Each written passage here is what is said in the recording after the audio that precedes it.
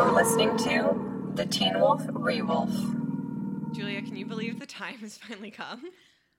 Honestly, no. We've been teasing this for forever. Well, I feel like it was big in season 1. And then we had other things to talk about in season 2. But it's always been just right there, just in the back of people's minds. We are, of course, talking about... What's your number? I wish we had that, air cannon sound. Oh, I'll put it in. Amazing. Yeah. The power of editing. Yep. We're talking about What's Your Number, my favorite rom-com. And you may be thinking, I've never heard of that. Also, you have a favorite rom-com. And the answer to both is, uh-huh. Well, first of all, the biggest question is, why don't you have a favorite rom-com? Truly. You need to develop some taste. Although I assume if you're listening to a Teen Wolf podcast, you probably have a favorite rom-com. Rom-coms are excellent. They're great. I think this is a theory that you agree with, the reason why women like rom-coms is not because they're frivolous and silly, which they are, which is a wonderful part about them. It's because for a really long time, there was very few outlets for you to see women in the leading roles in movies outside of rom-coms. And that's why, we're so drawn to them. It's that's me, right? Yeah, and I also think that because that was kind of the only vehicle for, women to write and for stories to be centered on women, that they, got better and better and better. Yeah. As time goes on. When Harry Met Sally is my favorite rom-com, and I think that it's a fantastic movie, on so many different levels. Yeah. They get better and better. They do. And you have the sort of, classic ones, my favorite of maybe that era is Notting Hill, which I still can't believe you haven't seen because I think I can go with the whole thing. I've seen The Door. Oh, good. In London. Oh, good. So. I also saw it when I was there. My parents got really excited because it's my family's favorite rom-com besides Moonstruck, which is Moonstruck a rom-com? I don't know. Yes, no. Moonstruck is a masterpiece. You're right. It actually cannot be qualified. But then you just sort of see things get progressively better and also worse in some cases, and then we end up with sort of the modern rom-com, which they went away for a little while, but then Crazy Rich Asians came out, and we're kind of having a resurgence, a renaissance, if you will. Yes. I hope that continues, honestly, because there was kind of a lack, a serious drought of rom-coms for a while, and ultimately culminated in a lot of films that are not enjoyable at all. Yeah. It's funny because this was kind of at the end of the rom-com era.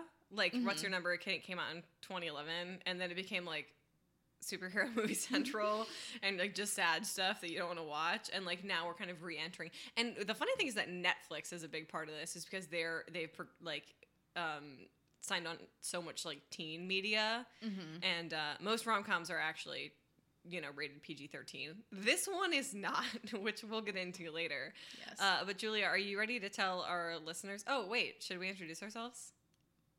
I feel like I always forget that I need to announce what we're doing here. Oh, sure. Go ahead. My name is Christian. And I'm Julia. And you're listening to the Teen Wolf Rewolf podcast, a podcast where normally we talk about MTV's Teen Wolf, but today we're going to be talking about the 2011 hit, What's Your Number? Was it a hit? No. Do I think it is? Yeah, sure. Do we have questionable yet incredible taste in movies? Yes. Okay, if you don't have a couple stinkers in your favorite movie list, you're boring. I'd like to state publicly that I really love the Nicole Kidman Will Ferrell Bewitched, and it is the worst movie I've ever seen.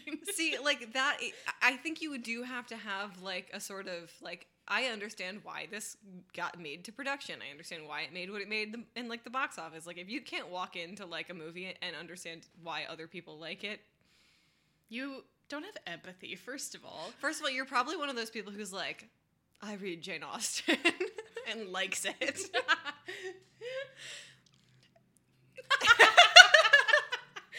No, I'm just saying, if you really can't walk into things like this and break it down to be oh, that was interesting or fun or good commentary, and you walk out being that was so dumb, get your head out of your ass. You're not that important. Yeah, just chill out. Chill out. Yeah, have fun. Have a glass of wine. Hang with your girlfriends. Yeah. Look at Chris Evans. Which is what you get to do for so much of this movie. Yeah. But we did today. We had a glass of wine. And we looked at Chris Evans. And Anna Faris. Beautiful.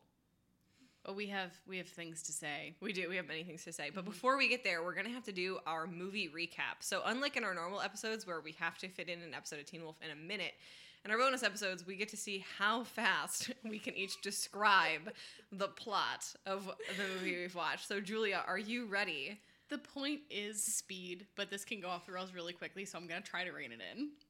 I mean, I feel like I did one of these in like 45 seconds, and it was crazy. But I never achieved that time again. And the other the other ones we did, I'm like, I feel like 3 minutes. that was the Blair Witch Project, where it's just them tromping around in the woods for 2 hours, and bam, 45 seconds recap. Yeah, I mean, but it's funny because not even that much happens in this movie either. I guess, you know what? We won't know until we do it. Are you ready to do your recap? Yes. Okay, 1, 2, 3. Okay, lights up. Anna Faris is in bed with sleeping Zachary Quinto. She gets up and makes herself really pretty before he wakes up, a la The Marvelous Mrs. Maisel. And then he's like, you look really beautiful in the morning, but then he doesn't want to meet her parents because she invites him to her sister's wedding. She goes to her work and gets fired, then goes to the engagement party, and she reads an article about how women are sleeping with like 10.5 men, and is like really horrified because her body count is so much higher, and talks to her friends about it, and they're all disgusted for some reason. And then she's like, well, I'm going to go back through all of the men that I've slept through before so they don't have to sleep with anybody new. So she befriends her neighbor across the hall, Chris Evans, who has a name, it's Colin. And she's like, I'll help you if you help me, because he's really good at internet stalking. And then they kind of gradually get into a friendship as he finds all of these people for her. She goes on quite a series of bad dates with actors that you know and possibly love, and does some really cringy, awful things. They play basketball in the garden and then skinny dip in the harbor, and he kind of professes his love for her, and then that doesn't go well because she's like, I don't like you. Then she goes to her sister's wedding and then realizes that she's made a terrible mistake because she has the fancy man, and she realizes she doesn't really like him because she makes these weird clay sculptures and he thinks they're dumb. And then she finds him at a wedding and they make up and they kiss and they watch Mexican wrestling. That was pretty good. Thank you. That was 124.23. I was like running out of breath as I was doing it, and there's like a lot of minutia in this, like the general plot. Yeah. Is very simple, but like Martin Freeman is there. Yeah. Anthony Mackie, Andy Samberg. Andy Samberg for like 2 seconds. It's very strange. But also a delight. It is a delight. Yeah. And let's see. Are you, Christian, ready? This time? Yeah, maybe. Okay. Maybe. And in 3, 2, 1, go. So Anna Faris wakes up next to Zachary Quinto, and he's kind of an asshole to her, and they break up because he sucks. And then her neighbor like needs to hide in her apartment or something because he wants to get rid of a one-night stand. And then she gets fired from her job, and she is on the train home and then reads a Marie Claire article that makes her feel really bad about her body count. So she decides that she needs to count all the guys that she slept with, and she goes to her sister's engagement party and gets drunk and makes a dumb speech. And then at her engagement after party, she runs into her boss and sleeps with him and realizes that her body count is now 20. So she decides that she's going to try to find one of her ex-boyfriends to marry, because apparently if you sleep with 20 dudes, you won't find a husband or something like that. So she goes on all these crazy adventures, and she asks her neighbor, Colin Cringe Evans, to like help her out, like finding these guys, because apparently his dad was a cop or something dumb like that. And as he's helping her and she's going on these dates, like finding these guys, she starts to fall in love with him. And then she finds out, and he like really likes her and likes her weird like clay sculptures. And then they play basketball in TD Garden and jump in the harbor. And then she finds out that he's been withholding like the one name of the guy she really wanted to find. So then she kicks him to the curb and then dates that guy. His name is Jake. And then at her sister's wedding, Jake says some like sexist weird bullshit to her, and she's like, actually you suck, and the only person who's ever liked me for me is Colin. And so she runs across town and crashes a bunch of weddings, and then finds him and gets on stage with him because he's singing in a wedding band. And then they decide they love each other. And then they're watching Mexican wrestling, and then a different boyfriend calls and tells her that they never actually had sex, and she realizes that he's not 21, he's 20. Yay, Colin. 1 minute and 36 seconds. Cool. You definitely won, but I feel like I had more detail. Yes, yours was less unhinged than mine was. Shocking. Yeah. So that is the gist. It is, yeah. Of what's your number. And meanwhile, people are like, why do they like this movie? Well, we'll tell you. I feel compelled to explain because I feel like out of context, I would not understand. When we say body count, we do mean how many people have you slept with? Who's not understanding that? I'm an idiot, so I just want to share out there with anybody else who might be lost. And also, if you need to pause and take a moment and figure out what your body answer. count. But yeah, so that is the gist of this movie. It's about two terrible people who do terrible things and find each other and fall in love. As all good rom-coms are about. Well, let's move on to discussing our main discussion. So first we're going to talk about what works in this movie. Next we're going to talk about what doesn't work, talk about some critical reception, talk about what the actors are doing now, and then give it a rating. So talking about what works is, I think the major, like, the normal sort of setup for a rom-com is you either have two really likable people who are faced with outside forces that are bad, or two dislikable people who end up falling in love. So, like, I guess the first example is Crazy Rich Asians, and the second would be, like, 27 Dresses. The fact that these are two people who both aren't very good people is great, because, like, it's not like their, like, standards are lower, but they're meeting each other at a much more realistic place. And that is what kind of makes their friendship so interesting before they get together. Like, they vibe. The vibes are there. They are pretty much instantaneously really comfortable with each other, which is super refreshing. Yeah, I do think that that's something that really works about this film. Yeah. And I think also it's funny because the auxiliary characters in the movie, I think, work way less than the two main characters. Like, all of the ex-boyfriends are sort of, like, silly, like archetype deals, so they're less interesting. But when you have Allie and Colin being both so weird and kind of gross, they're, like, really fleshed out. And I think you said something earlier in our pre-show about how, like, Allie could easily fit into, like, the manic pixie dream girl trope, and then just doesn't, because nothing about her weirdness or her sort of, like, erraticness is, like, sexy. It's just because she's a human person with weird interests. Yeah, because Anna Faris is, like, small and blonde, and she's got this really cute voice, and she's very endearing. And I think kind of you could position her as, like, the blonde Zooey Deschanel, if we're talking about, like, archetypes. And so it could very easily have gone in that direction where she's just, like, so quirky, she's really quirky and slutty. Well, I think it's a little different from Zooey Deschanel, who's sort of like, I'm a first grade school teacher. Whereas, like, for a lot of Anna Faris's career, she's kind of been written off as, like, a bimbo, which is unfortunate, because I think Anna Faris is really good. But also what makes this movie so interesting is that, like, she's not, like, bumbling. She's, like, has a big girl job and these cool hobbies and, like, a big group of friends who, like, all like her and think she's interesting and smart and stuff. You know? Yeah. So I don't find her to be, like, the sort of Zooey Deschanel, I have a ukulele. Yeah, but I also think that was part of, like, the new girl thing, where on the outside she's just pretty and kind of, like, up in the air, but she is weird and, like, has very niche interests, and so kind of, like, subverting that. Yeah, I would have to watch New Girl to agree with that one. Yeah. But just, talking about, like, the other things, like, The House Bunny is also amazing. True. It's been a very long time since I've seen The House Bunny. It's great. And it's also kind of a rom-com, but mostly just a girl movie. And she is great in it, but, like, is playing somebody who is dumb, and, like, nobody plays a dumb bitch like Anna Faris, but it's, like, kind of cooler to see her play somebody who's just sort of awkward and weird and funny and not stupid.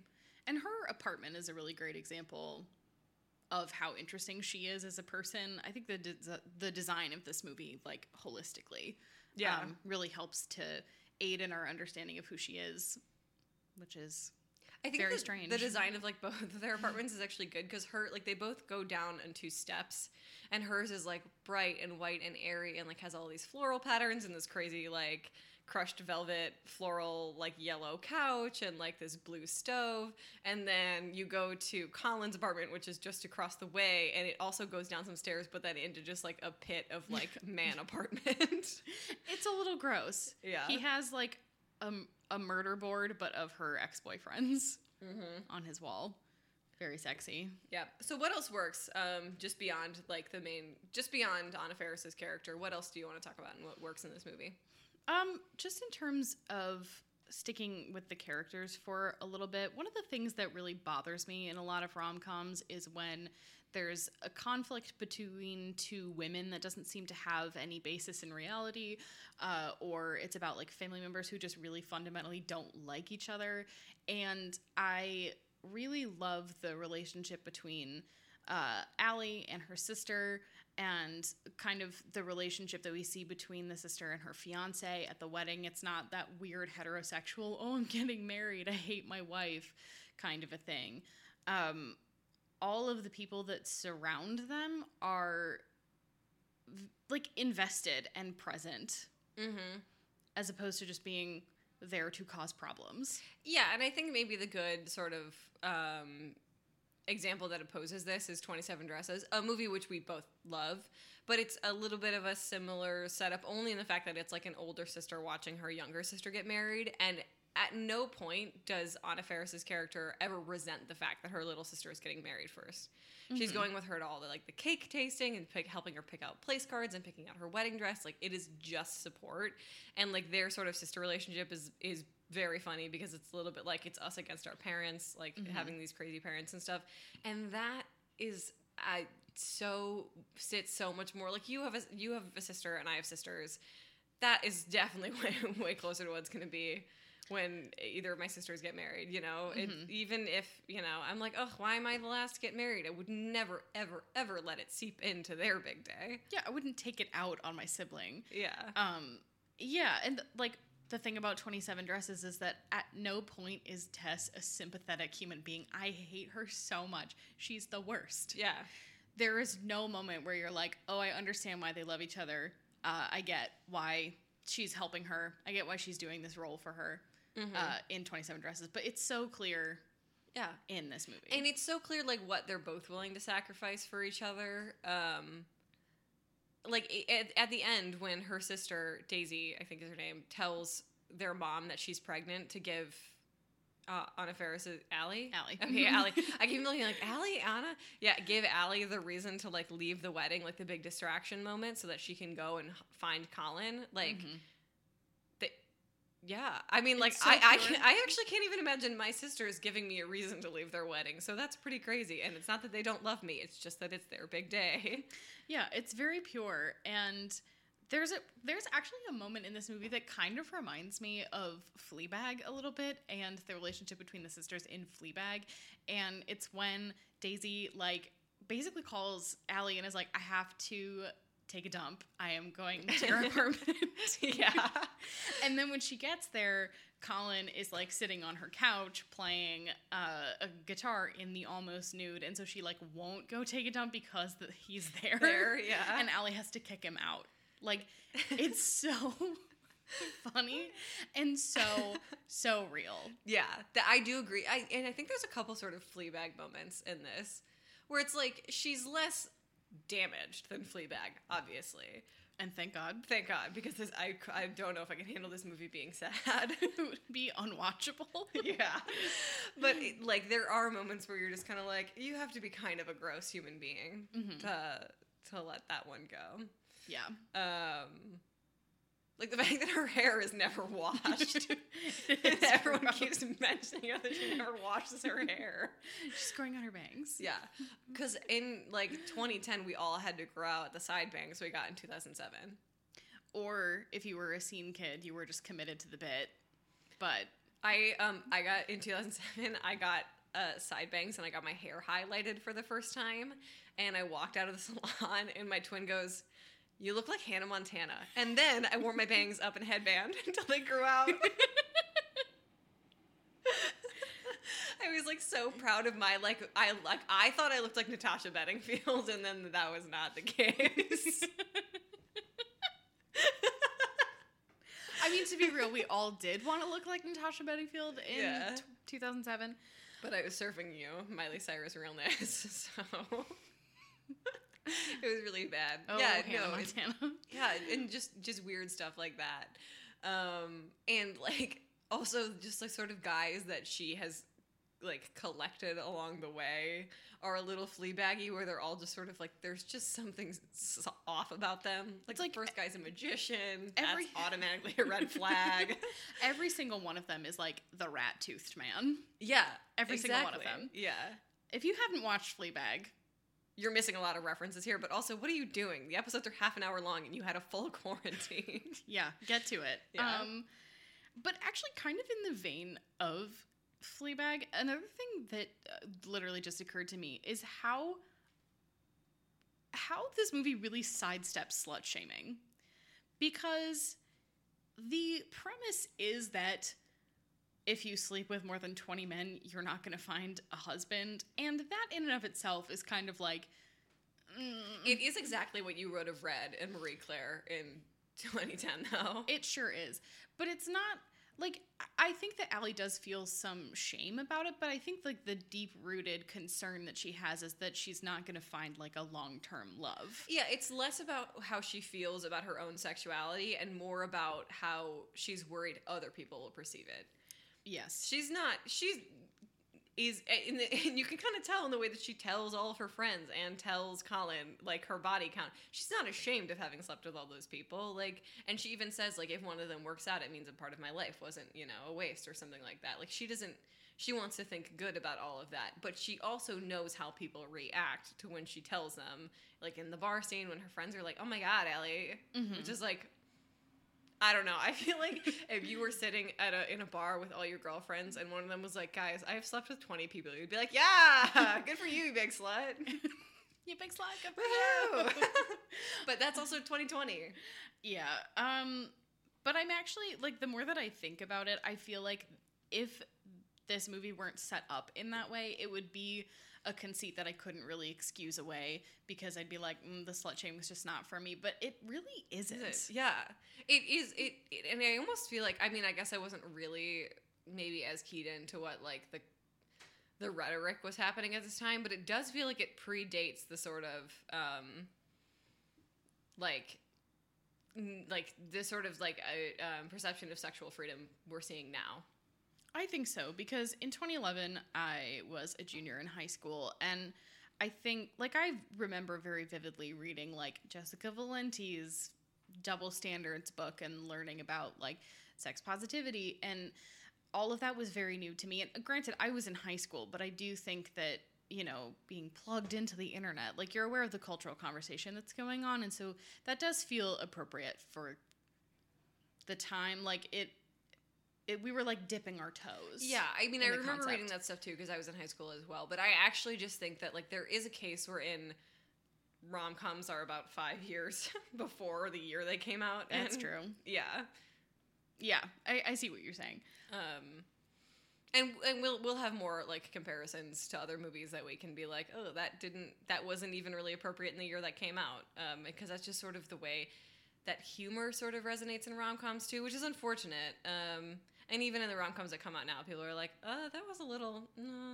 I mean, but also shut up and enjoy the movie.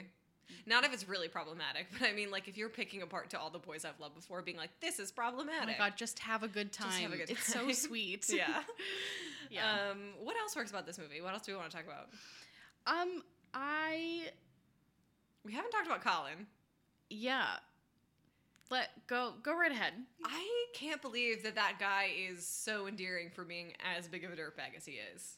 He's not even very nice, and I'm like, no, I totally get why she likes him.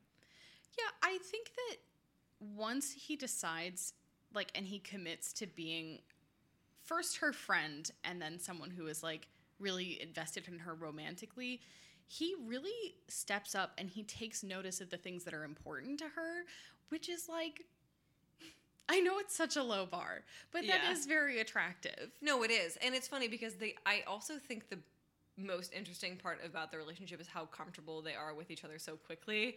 And in part it is because the first time she ever makes eye contact with him, it's because he's standing naked outside of his apartment. And it isn't a moment where either of them are like, oh shit, and, like, turn away. They're both just like, this might as well happen. Like, they're very comfortable immediately because I think that's a little bit of like a game recognized game situation of us both being like disaster humans. And she can't even have the double standard of her being like, why are you hiding in my apartment while kicking that girl out? Because she has just kicked out Joel McHale. True. And when he picks her up and kisses her, it is so unbelievably funny because Joel McHale is like 6'1" and Anna Faris is so tiny.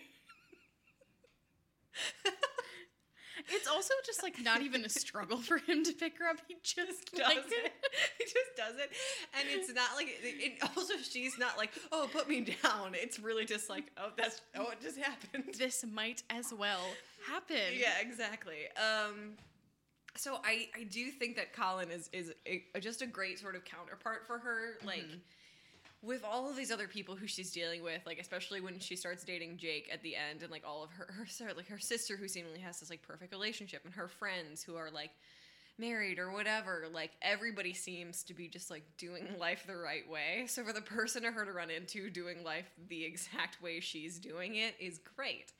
And he loves her. And he loves her really quickly. Like, it's such a, I think this is the term that you used while we were watching it, is that like it's an equalizer. They're on the same footing the whole movie. Like, there's not a weird power dynamic between the two of them. They're both, except for when they play basketball, but the power dynamic is good.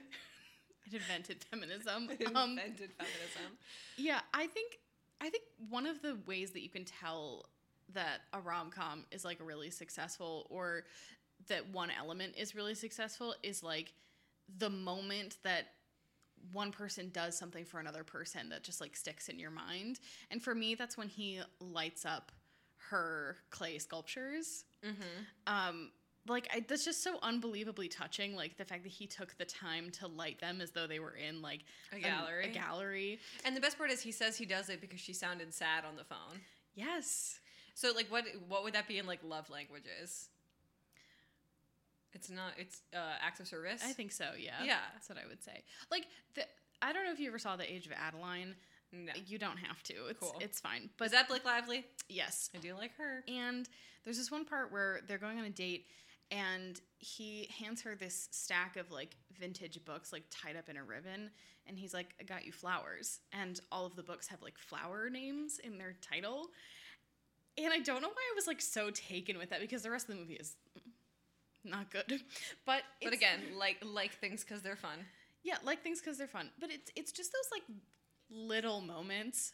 Case in point, the hand flex in Pride and Prejudice. Oh. It's not a thing that he does for her, but it is an example of how much he loves her. That hand flex I will think about for my entire life. Every once in a while I see like the slow-mo gif, like just walking past my brain. Or it's funny because people will be like, talk to my crush today, and then tweet the gif of the hand flex because everyone kind of knows that it's like, oh. Yeah.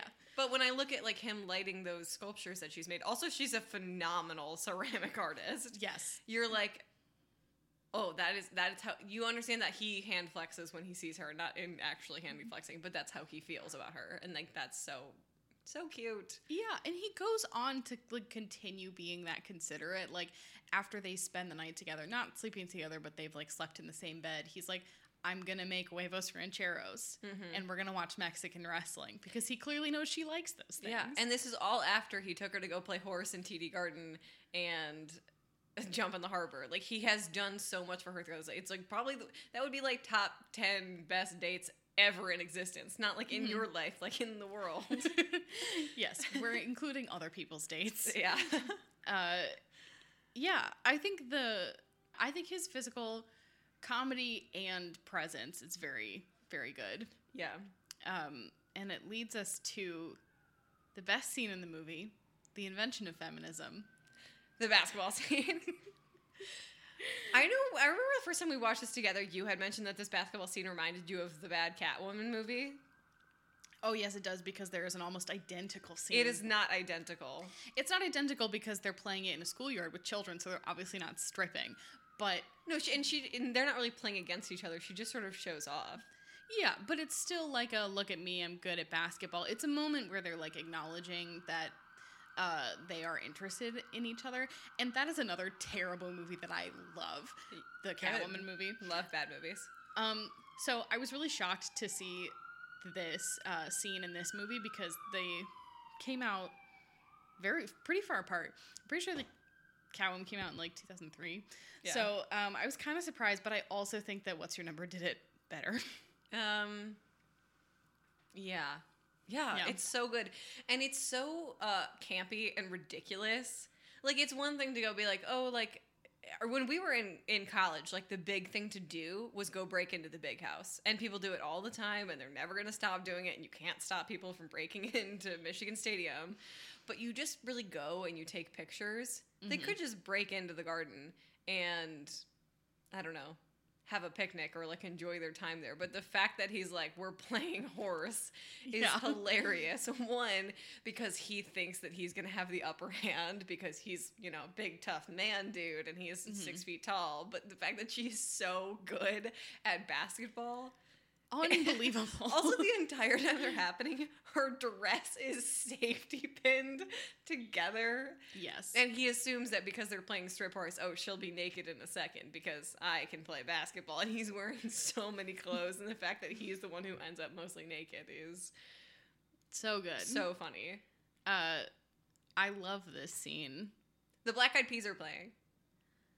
I want to make a note right now. I don't think that, like, pop music makes its way into, like, rom-coms or, like, these type of movies anymore the way it used to. And we've been talking a lot about John Tucker Must Die, which, the soundtrack. And I'm like, how are the kiddos supposed to know who the All-American Rejects are if we're not putting pop music in teen movies anymore? This is not a teen movie, in rom-coms anymore. Shout out to the All-American Rejects. Yeah, I think that's one of the things that's missing because it gives the rom-com it grounds it in a time and a like, you know exactly when it's happening and kind of like what the vibe of the world was at that point, which is important. I think that's important, especially I think in teen movies, to like give a sense of what your life was like in high school via the music. Yeah. But I also think that there's situations where this is happening in, like, really good movies of the time. Like, you know, in The Devil Wears Prada, when it's the montage where she's, like, walking around all the cars and every time she walks by something, her clothes change. Oh, yes. And Suddenly I See is playing. Yeah. Perfect example. It's, like, a song that grounds it in the time as if the fashion didn't. And it doesn't distract from anything. And it's fun because you recognize that time from that movie. Mm-hmm. And now when you watch movies like this, it's like, it's usually like sort of radio-friendly techno. Which is fine. But it's not as fun. It's not as grounded. Yeah, and it's not like I need these things to tell me how to feel. It's literally just to, like, I think soundtracking is important. Yeah. Yeah, like when you think about, like, your favorite movies, odds are there's songs in it that you, like, love and like, I always think about, like, I know you don't particularly like Juno, but a big reason as to why I like Juno is it's, like, full of, like, Kimya Dawson music that is, like, really memorable. And that's why, and I think that's part of the reason why Juno was so successful is because people were so invested in the music. For sure. But, I mean, even, like, iconic soundtracks that get made. Like, we're not even just talking about pop music. Like, Pirates of the Caribbean would be nowhere near as successful without its soundtrack. Like, music matters. Yeah. And that's why it's really fun to hear the Black Eyed Peas when they're playing basketball. And that's not even the only, like, recognizable song in the movie. Yeah, there are quite a few. Yeah. And that is just, like, that is the rom-com moment of this movie. And it's so funny. It's so ridiculous. Why is she so good at basketball? It's so good. It at no point is either of them uncomfortable with what's going on. They both signed up for it. He is getting his ass kicked, which he didn't realize was going to happen. But they're having so much fun. Yeah, and it's also, like, I think I mentioned this earlier, like, about, like, the physical repartee that they develop early on. Like, there's a scene where she's trying to get him to go away because she doesn't want to tell him that she's been faking a British accent the whole time she's known Martin Freeman's character. And so they're sort of doing, like, a little, like, hissy fit slap fight.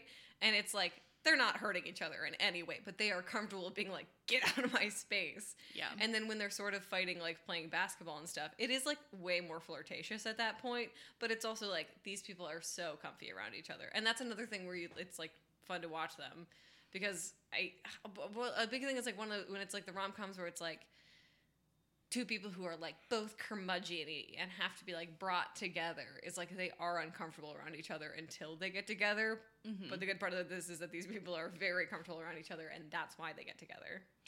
I think one of the other reasons I really like the basketball scene, and one of the reasons why I really like this movie kind of in general, is I am well aware that like conflict is what makes stories interesting, but I feel like after scenes like that, I am always waiting for the shoe to drop, like for there to be a big problem, or for that to be the part where it all goes wrong. And that, I mean, there's a conflict in this movie. Mm-hmm. She basically tells him that she doesn't think he's serious, and she wants to marry someone serious. And she reverse Elwoods him. Yeah, she dumps him. It's sad. So there is that conflict, but it's not. I think when John finds out that, what's her name? Who's the main character? John Tucker Must Die. Brittany Snow. Yeah. When he finds out that Brittany Snow's character like has just been stringing him along the whole time, like that is so uncomfortable to watch. I have such a hard time with that particular scene, and I find this movie really watchable, even though there is conflict. Yeah, part of the reason why John Tucker Must Die is hard to watch now is because it actually is kind of cringy. Oh, it's cringy and deeply problematic. And we'll get to the cringe of this movie soon, because there's plenty of it. Yeah. But yeah, I also think, and we were talking about this, one of the things that really succeeds about this movie is the fact that it's rated R. Oh yeah, they couldn't pull this off if it were PG-13. Yeah. At all. There's so much ass in this movie. Yeah. There's so many people's butts hanging out. There's a lot of naked, there's a lot of bad language, and the conversations that people are having in this movie, because it's PG-13, are so much more realistic of the conversations you're having with your friends at the bar when you're in your 20s, 30s. And I think that's what makes it way more watchable for us, because as adults. Yeah. Yeah. Like, I don't know if when this movie came out, I understood everything that was happening. I mean, I understood it on, like, the, like, conceptual level, but, like, the actual interactions that you're having with, like, people you've known for a really long time or whatever aren't quite as secure when you're in high school. And then to rewatch it now is like, yes, this is what all of my friends from college are like. And yeah, I think that like you couldn't, if this movie were PG-13, it would be slut shamey. I agree. I also think that they probably could have gone a bit further with an R rating, but also I think last time we watched the unrated version, which is longer. Yes, you do. You do remember last time we watched it, because that was the time where we watched, like, Andy Samberg has a bigger part in it. Andy Samberg's in this movie. Yeah, where they go to the park and actually see his puppet show, and he just asks about Daisy. That I do not remember. Yes, I know we watched this together. I know we watched the unrated version together. It's longer and there's more. I have a terrible memory, but I do believe you. I think often when you have an R rating on a movie, it can get gross really quickly. And it's crazy how ungross this is. It's so ungross. It really stays above the fray in that sense, but it makes good use of what having an R rating would allow you to do. Yeah, and I think we have always talked about how this is the best sex scene that never happens. Oh, right? It's so sexy. So in the movie, when they get back from jumping in the harbor, it's like clear that like it's about to go down, and he just slowly unbuttons the shirt that she's had to borrow from him because she's left the dress that Anthony Mackie gave her on the basketball hoop in the garden. And it's really soft. It's really quiet. And then once they're actually on the bed, she's like, oh, I can't do this because I need to like take control of my life. And he's just like, okay, I'm going to keep kissing you. That's it. And it's like, respecting boundaries in a really weird way, because these people don't respect anyone's boundaries, but it's so good. And like, there's something at the way it's filmed, and the light, like it's really like yellow light filtering through the window, and the fact that he's so much taller than her, it's so good. It's so romance. It's soft. It's soft. It's yeah, very soft. I'm a big fan. It's It's romantic. And, like, I feel like very little of this movie is actually classically the way that you would think of romance. Yeah. But that moment is, like, very tender. And It's so soft. and they're still the same scumbag people that they were 2 minutes ago, but it's, But they're having a moment. But they're scumbags who belong to each other. Yeah. And then when they wake up the next morning and she's about to, like, go do her whole, like, try to look cute in the morning routine, he just, before she even gets up to do it, he's like, you just look beautiful in the morning. And it's like, oh, And love. angels, both of them. No. No, they're terrible, but they do love each other. Mm-hmm. Yeah, it's very sweet. Should we move on to what doesn't work about this movie? Sure. It's dated. It's incredibly dated. It's so weird. It's funny because we were like, oh, it's so progressive for its time, but it still came out in 2011. I think what dates it, and unfortunately, this is the curse of a lot of movies that came out kind of in the in-between time between, like, oh, cell phones are a thing that people are just now starting to have, and then, like, maybe some people that you know have an iPhone, and now, like, that technology is so ubiquitous, and I feel like a lot of movies from that particular era, like the early 2010s, really suffer from looking very dated in a technological sense, and it's crazy how much that impacts the way you view the time of the movie. Mm-hmm. It's weird when she confuses their phones because they Who have would do different that phones. in 2011? Whereas now, if I pick up your phone, it's because You thought it was your because phone. everyone has an iPhone, yeah, Yeah. and or like a smartphone. Mm-hmm. But some of the jokes, So- I think the movie is mostly dated, and actually when she goes back to all of the exes, like there's all something slightly a little off about when she's hunting down these people. Except for the magician, that's like the most like so on. funny. That one's just on brand because I feel like everybody knows and knows somebody with an ex like that or has an ex like that. And when she's like, and he keeps the quarter he pulls out of your ear, it's like we all know a scumbag like that. Gross. But like the thing with Chris Pratt, Disgusting Donald. There's Little a- fat phobic. There's a flashback scene where they're both in fat suits. And they're bad fat suits. They're bad fat suits. And also, this is, like, kind of weird because I feel like Chris Pratt was still in his Parks and Rec phase. When did Guardians come out? Later. I do not care. Later. We do I'm not never care. watching We it. It's a don't boy like movie. Guardians of the Galaxy. Don't at us. But, yeah, it's a little fat phobic. There's a really strange comment about Julie from college, who's a man now. She looks good.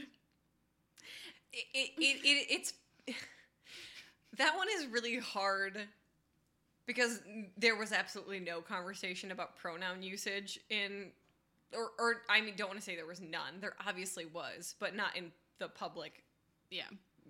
sphere. And I can't tell if they're trying to be. I can't tell if it was trying to be progressive and being like, oh, Anna Faris's character is maybe gay and like or bisexual or in some way, and then just dropped the ball. Like I know that comment was not supposed to be at the expense of trans people. It just inadvertently was. Yeah, and that is, I think, part of what dates it. Because I think a lot of times when you watch a movie and you're like, oh, that's a really dated comment, it's because not that people didn't know any better, but because the wider conversation Hadn't happened. And if we talk about the stuff in like John Tucker Must Die and so many movies that came out in 2005, which I swear to God was the year of homophobia, those are pointedly homophobic jokes that you were talking about. I don't think this was supposed to be that. I think it was just supposed to be like it is in no way mean-spirited. Yeah. It just is not correct. And if you were offended by it, that's a totally valid thing. Because we sat there and we're like, oh, okay. Yeah, there are some things that really make you cringe. I think the stuff with Anthony Mackie is actually, I think Anthony Mackie is kind of so charming that it a little makes up for it. He looks like such a little baby. I know he looks does. so little. But I don't like, and I don't even think that was definitely not supposed to be a comment on. That was also not supposed to be homophobic. It was supposed to be like, I don't know. It was a comment on like her not being able to recognize. Her not being able to recognize it, and also him, like, being, like, a Republican who is using her for political gain. Yeah. I mean, there are just so many people in the world who think that all politicians are scumbags, so valid joke. Yeah. It's It's funny that the ex that turns out to be least cringy is the gynecologist who recognizes her by her vagina. I hate that so I much. love it. I think it's so funny. Especially when she's walking up the stairs and she has the horrible fake tan. She's like, he recognized me by my vagina. What's going on down there? I just, like, I cannot imagine how mortified I would be in that situation. And in fairness, your gynecologist can probably recognize you by your vagina. I mean, I really think, yeah. I really think they could. I'll have to ask next time. I don't have, Before I go, I do have a quick question. No, I'm not trying to make a follow-up appointment. But if you, like, in a lineup... I do not have a good rebuttal to that, but I do just think that it's wrong. Okay. They're not like fingerprints. No, but they're all different. Yes, but... Anyway... If you only have, like, a set number of patients you're seeing, as you would in a private practice, you'd know. But I think the implication was that... He has just is a creep, yeah. Yeah, and that he recognized her vagina from the sex. From years ago. Yeah. No, obviously, I'm just saying. Yeah. Oh, just so strange. Yeah. Yeah. Yeah, all of the exes are very cringy. Yeah. I think the worst, and you would agree with me, back me up on this, is the fake British accent. I can't watch that scene. That is actually too cringe. I can't do it. Because Martin Freeman just happens to be in this movie, and Anna Faris pretends that she can do a British accent, and it is horrendous. It is so bad. Well, the thing about that is that I think a big base of, like, cringe is in the not in the way where you're like, not in the mean 15-year-old girl way where you're like, that's cringy. The way where you sort of cringe for people is secondhand embarrassment, and that is the most secondhand embarrassment we see in the movie. Yes, I would agree. I'm not a big fan of the secondhand embarrassment. No. You know what's funny about Martin Freeman? Is that he's so much older than all of the other exes. Yeah, he really is. And also, I was shocked to see him in this movie the first time that it happened, because I was, like, not fit. prepped. He does not fit within, That said, I do love Martin Freeman. Like, yeah, well, like, some of the boyfriends are actors you wouldn't recognize, and then some of them have just become, like, astronomically famous. And so you're like, what is that man doing here? Chris Pratt was famous by this point, but not as famous as he is now. No. Anthony Mackie was, like, relatively well known at this point. Oh, Anthony Mackie had already done 8 Mile and The Hurt Locker at this point. Like, Anthony Mackie was famous, but not as famous as he was after. So the key is actually Marvel. Does this movie with Martin Freeman and Anthony Mackie and Chris Evans and Chris Pratt count as being in the Marvel Cinematic Universe? I'm going to say yes. I'm going to say yeah, too. And if you disagree, you're wrong. Sorry, they're all in it, so. They're all in it. This is a really weird, like, Falcon Captain America prequel. You know, the Marvel universe gets a lot better if you start considering The Hurt Locker a really weird Falcon and Hawkeye prequel. Interesting. Yeah, the cringe element is something that you definitely have to work through, I think. But I also think that cringe is still pretty much a major, like, device in a lot of comedy that still is coming out now. Yeah, well, okay. Always, like, I don't think it's going away. I just think that this makes us uncomfy. But, like, okay, so the example of secondhand embarrassment that comes most readily to mind is Crazy Ex-Girlfriend, which is a show that I love and I think is so important and so artistically ambitious and very cool and saying a lot of really interesting things about the time that we live in and women and mental health. And a lot of the time the secondhand embarrassment is so so strong that it's really hard to watch. But ultimately, it's rewarding because you're watching characters go through some kind of growth. And I think that's part of what redeems this movie as well in terms of the cringe factor. Yeah, I agree with that. I think, I also think that there is a way to make things really funny without it being without secondhand embarrassment, and that's to not have the characters be embarrassed by it. Like, in part, It's Always Sunny in Philadelphia is funny because these characters are despicable, horrible, awful, disgusting people and are therefore unfazed by other people's opinions of them. But, like, the reason why the cringe is so strong in this movie is that Anna Faris is really embarrassed by the fact that she messes up her British accent and is embarrassed that he recognizes her by her vagina and is embarrassed by the very, very tight dress that Tim... Is that his character's name? Anthony Mackie? Is it Tom? Tom sounds more likely, but I genuinely don't remember. I don't know. Like, very embarrassed by the dress she's wearing. Like, she's somebody who's very susceptible to the opinions of other people. I think that's a comment that a lot of plot lines that involve, like, women going on dates comment on is, like, it takes a lot of bravery to be that embarrassed all the time and then to continue to put yourself out there. Yeah. There's a really horrible, I don't know how many times I can say the word horrible movie called He's Just Not That Into You. Oh, yes, of course. Why are you... Have you guys ever heard of He's Just Not That Into You? Have you ever heard of it? Yeah? Okay, continue. That little movie. That little indie movie. With, like, Jennifer Aniston. And that's a whole monologue that one of the characters gives and is like, I might be an idiot and I might be embarrassing myself, but I'm, like, closer to finding love than people who don't try. Like, the sincerity is really uncomfortable to watch, but it also is rewarding in the end. I mean, we always joke, like, trying is really embarrassing. Embarrassing. If you're a person who tries, it's embarrassing, but if you're a person who tries, you're going to succeed a lot more than people who don't. Yeah. So which is also, like, it gives you a good reason to root for. It's funny because we started being like, this movie doesn't work, and now we're, like, back to being like, good for Anna Faris. Yeah, what does work? You know what doesn't work? A lot of the dialogue.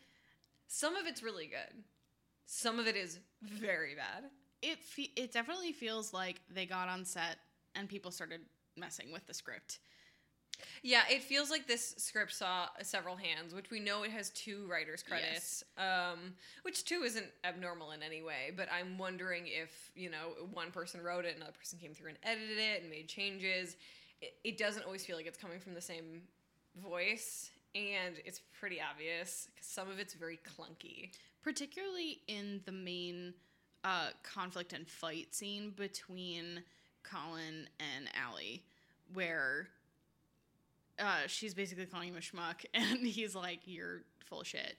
And it's just really, like, their dialogue up until that point has been kind like playful banter, and then I think, like, it's like a switch flipped, and you're watching this, like, drama. It turns into a soap opera. Yeah, it's really it's weird. Yeah. And there's a couple moments like that where you're like, oh, God, that line just didn't fit the rest of this conversation.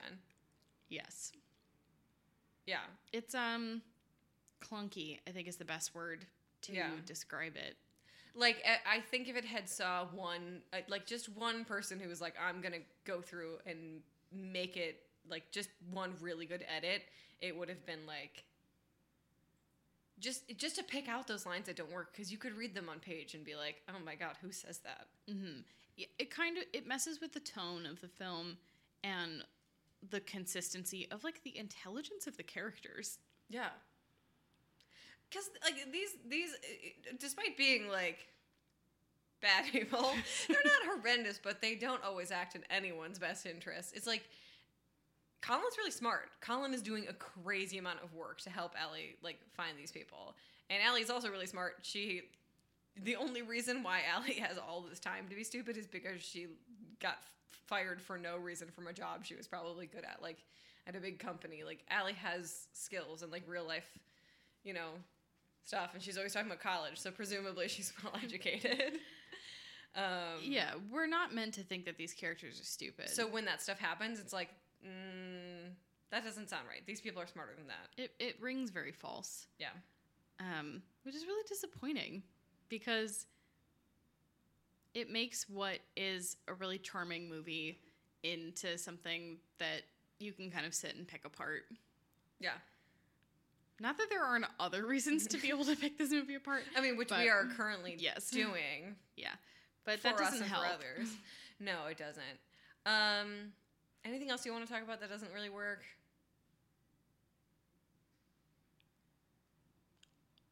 We covered everything that I wrote down. Cool. I didn't have anything either. I just wanted to know if you had any like last minutes. This sucked. I don't think it's like haute cinema, but I no, do, of course it's not. It's not supposed to be. No, it is not, and not everything is supposed to be. Yeah, you know what? And I think this is a dialogue issue too. I don't think she has the best friends. I told you that there are 3 friends in her friend group who I'd want to hang out with, and the other 3 really suck. They get like 10 seconds of screen time each, so there's not a lot of opportunities to make them like fully rounded human beings, but 3 of them are particularly heinous. And in a movie that's relatively sex positive, the friends just kind of come in and they're like, I just don't think that you should be like sleeping with more people. I can't believe when they call Colin her rapey neighbor Colin, which I know that is how people just described like men with bad vibes in the day, but you don't do that now. Never. No. That is reserved for actual awful people. Yeah. Also, there's truly nothing about him other than just kind of being a player that comes off as weird. Yeah. And like also, sitting in his underwear next to her sister is a little uncomfy, but that is the only interaction that any of these people have with him. Also, her sister burst into that apartment while he was there, presumably. So it's not like he came out, took off all his clothes, and sat down on the couch. Yeah. You know, there's nothing about Colin's character that would lead us to believe that these women have met him, first of all, and also that he would have given off such a bad impression because he doesn't give off charming. Yeah, he is charming. He doesn't give off predatory vibes. He gives off fuckboy vibes. Yeah, which very different. They can intersect, but they're very different. You should probably stay away from both, but one is significantly less dangerous. Yeah. I think that kind of wraps up what I have wrong with the movie. Now, let's talk a little bit about cultural impact and critical reception. This movie, as we have discussed before, has like a 24% on Rotten Tomatoes. And like Rotten Tomatoes doesn't actually mean anything or count. But that does mean that critically, people did not love it. You know, I was kind of just scrolling through the little snippets that they pull out on Google for you, and the general consensus seems to be that both Anna Faris and Chris Evans are extremely charming, and that alone cannot save the movie from the rest of its many flaws, which I think is a fair criticism to make. Yeah. But like I said, people just don't know how to have fun. And I will say that I think that criticism has kind of changed its tune in the last couple of years in that sense, because I remember when Mamma Mia, Here We Go Again came out, and there were so many critics that I saw being like, if you hate this movie, you hate having fun. I'm not sitting here saying that it's a good movie or that it's like incredible cinema, but if you didn't have a good time, it's because you didn't want to have a good time. So I think people's attitudes are changing a little bit. Yeah, and I think you could even see with like, you know, the big blockbusters that are coming out with, you know, 90% on Rotten Tomatoes. Again, Rotten Tomatoes doesn't count or matter, but it means that people are meeting that movie at where the movie is meeting them. You know, you're going to review a superhero movie for a superhero movie. You're going to review Fast and Furious for Fast and Furious. If you're coming in to review a rom-com, you should review it as a rom-com. You can't sit there and be like, well, you know, it wasn't Titanic. Of course it's not Titanic. Shut up. Nothing is Titanic. And it's interesting because could you imagine like this movie coming out now with how famous everybody in it is now? And like they were all famous then, but like how famous everybody is 10 years from then, and it getting that rating. Yes, but only because he's just not that into you.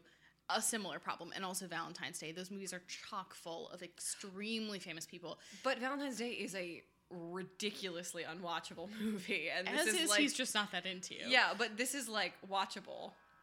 Yeah, but This I'm is just the reason why yeah. we can sit down and watch it for a second time and talk about it on the podcast. Yeah, I mean, I do wonder what the reception would be. Who's to say? Yeah, who can ever We be had sure? a time machine re-release it. Hilarious that we have a Where Are They Now section in our movie podcast because You know, they're all in Marvel movies. Anna Faris is actually in a really good sitcom with Allison Janney called Mom. I love those two together. They're And that delightful. show I think gets pretty good reviews, and my mom likes it. So it's good. nope, but Someone likes it. someone likes it. I mean, I guess we could look it up. We didn't do any research or anything like we that. didn't. And then obviously Chris Evans is Captain America, and But Captain America no longer. oh yeah, But but now Anthony Mackie is You- Captain America, and he's also in this movie. so And then Martin Freeman was the white guy in Black Panther, and I think Sherlock was still going on at the time this came out. yeah, Actually, does this predate Sherlock? Vamp, and I will look it up. Oh my God, there's not that many people. Andy Samberg is clearly doing well. Andy Samberg but also Andy got Samberg was doing well when this came out. Like, this is kind of when the Lonely Island stuff was taking off. he was on SNL. Yeah, at the time. Chris Pratt clearly had a crazy boom in his career. This was a year after Sherlock. Okay. I would also say that everybody in this movie has only gotten hotter. Good for them. Yeah. Anna Faris is just gonna stay hot. She's beautiful. But yeah, it's really kind of interesting to see kind of where all this went, because I also feel like a lot of these people haven't touched back into a movie like this since this happened. And part of that is because we discussed earlier, like, they're not really making rom-coms like they used to.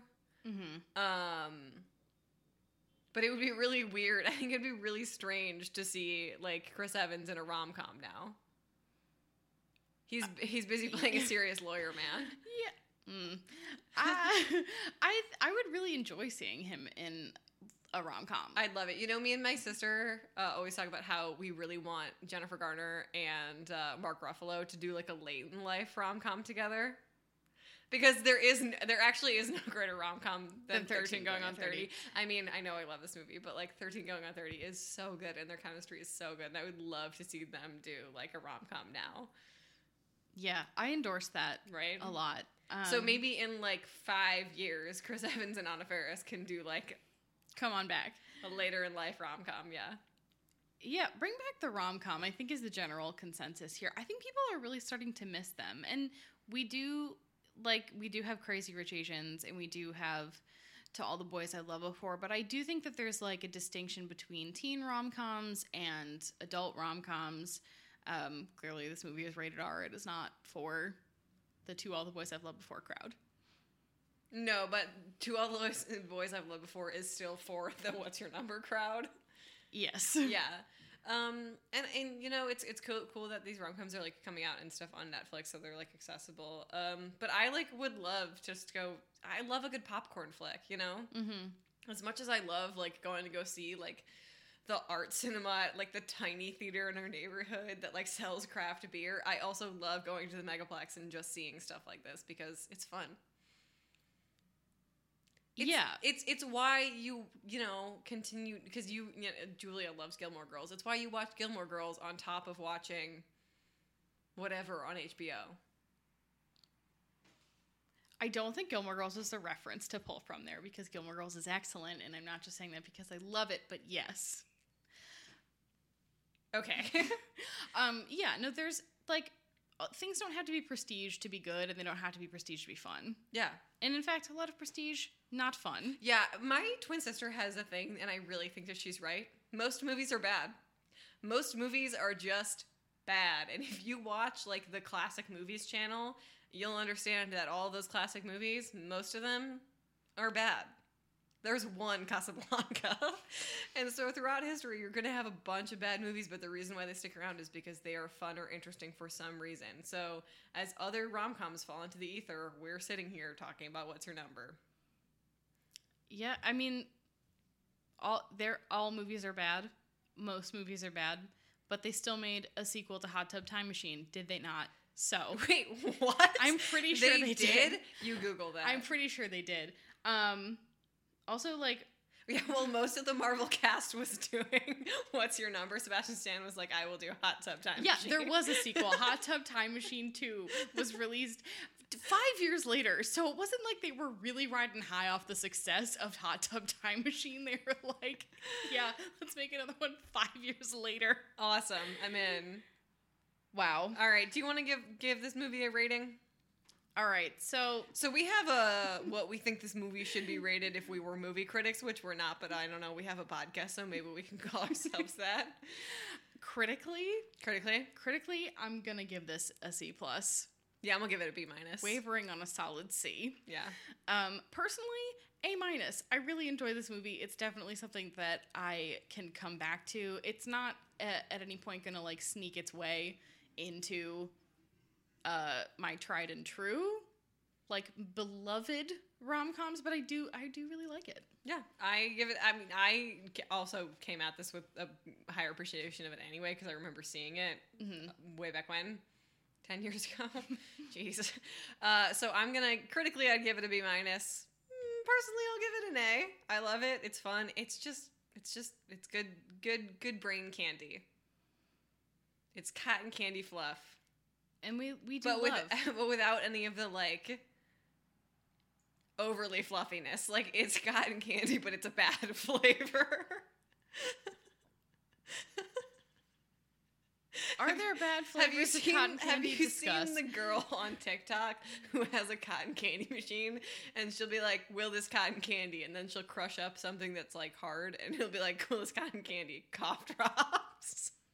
And she makes cough drop cotton candy. I hate that.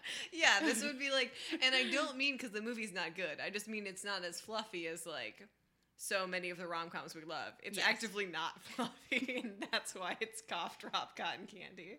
It's grunge cotton candy, It is, if you will. It is, yeah, it's, in Shrek. Okay. That is an entirely different podcast. Oh, we're totally doing Shrek as a bonus episode. I think we have to. We cannot let it go uncommented upon. Shrek No. 1 and 2, but the rest of them don't exist. No. On that note, I think we have to wrap it up. Guys, if you have been waiting for the What's Your Number bonus episode, I hope this lived up to your expectations. If not, don't tell us. You're not allowed to tell us. But if you did like it, you have to leave us a review on iTunes. We were really happy to do this one for you guys. I know we had been teasing it for a while, and we thought it would be a good way to wrap up season 2 as well as quarantine. Which some of you are probably still in pretty deep quarantine, but I have to go to work tomorrow, so wear your masks. Quarantine's over for me. We will be back to start discussing season 3 of Teen Wolf next week, or sometime this week. Maybe we are. It's Friday, but within the next 7 days, we are very excited to start discussing it. And don't worry, we will not ease up on the What's Your Number references in the podcast. Maybe now they'll continue to be going strong as we have refreshed our memories. Once we learn how to podcast again, which I think this has been a good jumping back into it. Yeah, our last few have been definitely like, we had to put the training wheels back on. It was a while off. If you would like to keep updated with our podcast, you can follow us on Twitter at TeenWolf_Rewolf. You can also follow us on Instagram at the same handle, and then on Tumblr at TeenWolfRewolf. From all of there, you can follow our personal Twitters and Instagrams. I don't have any more updates.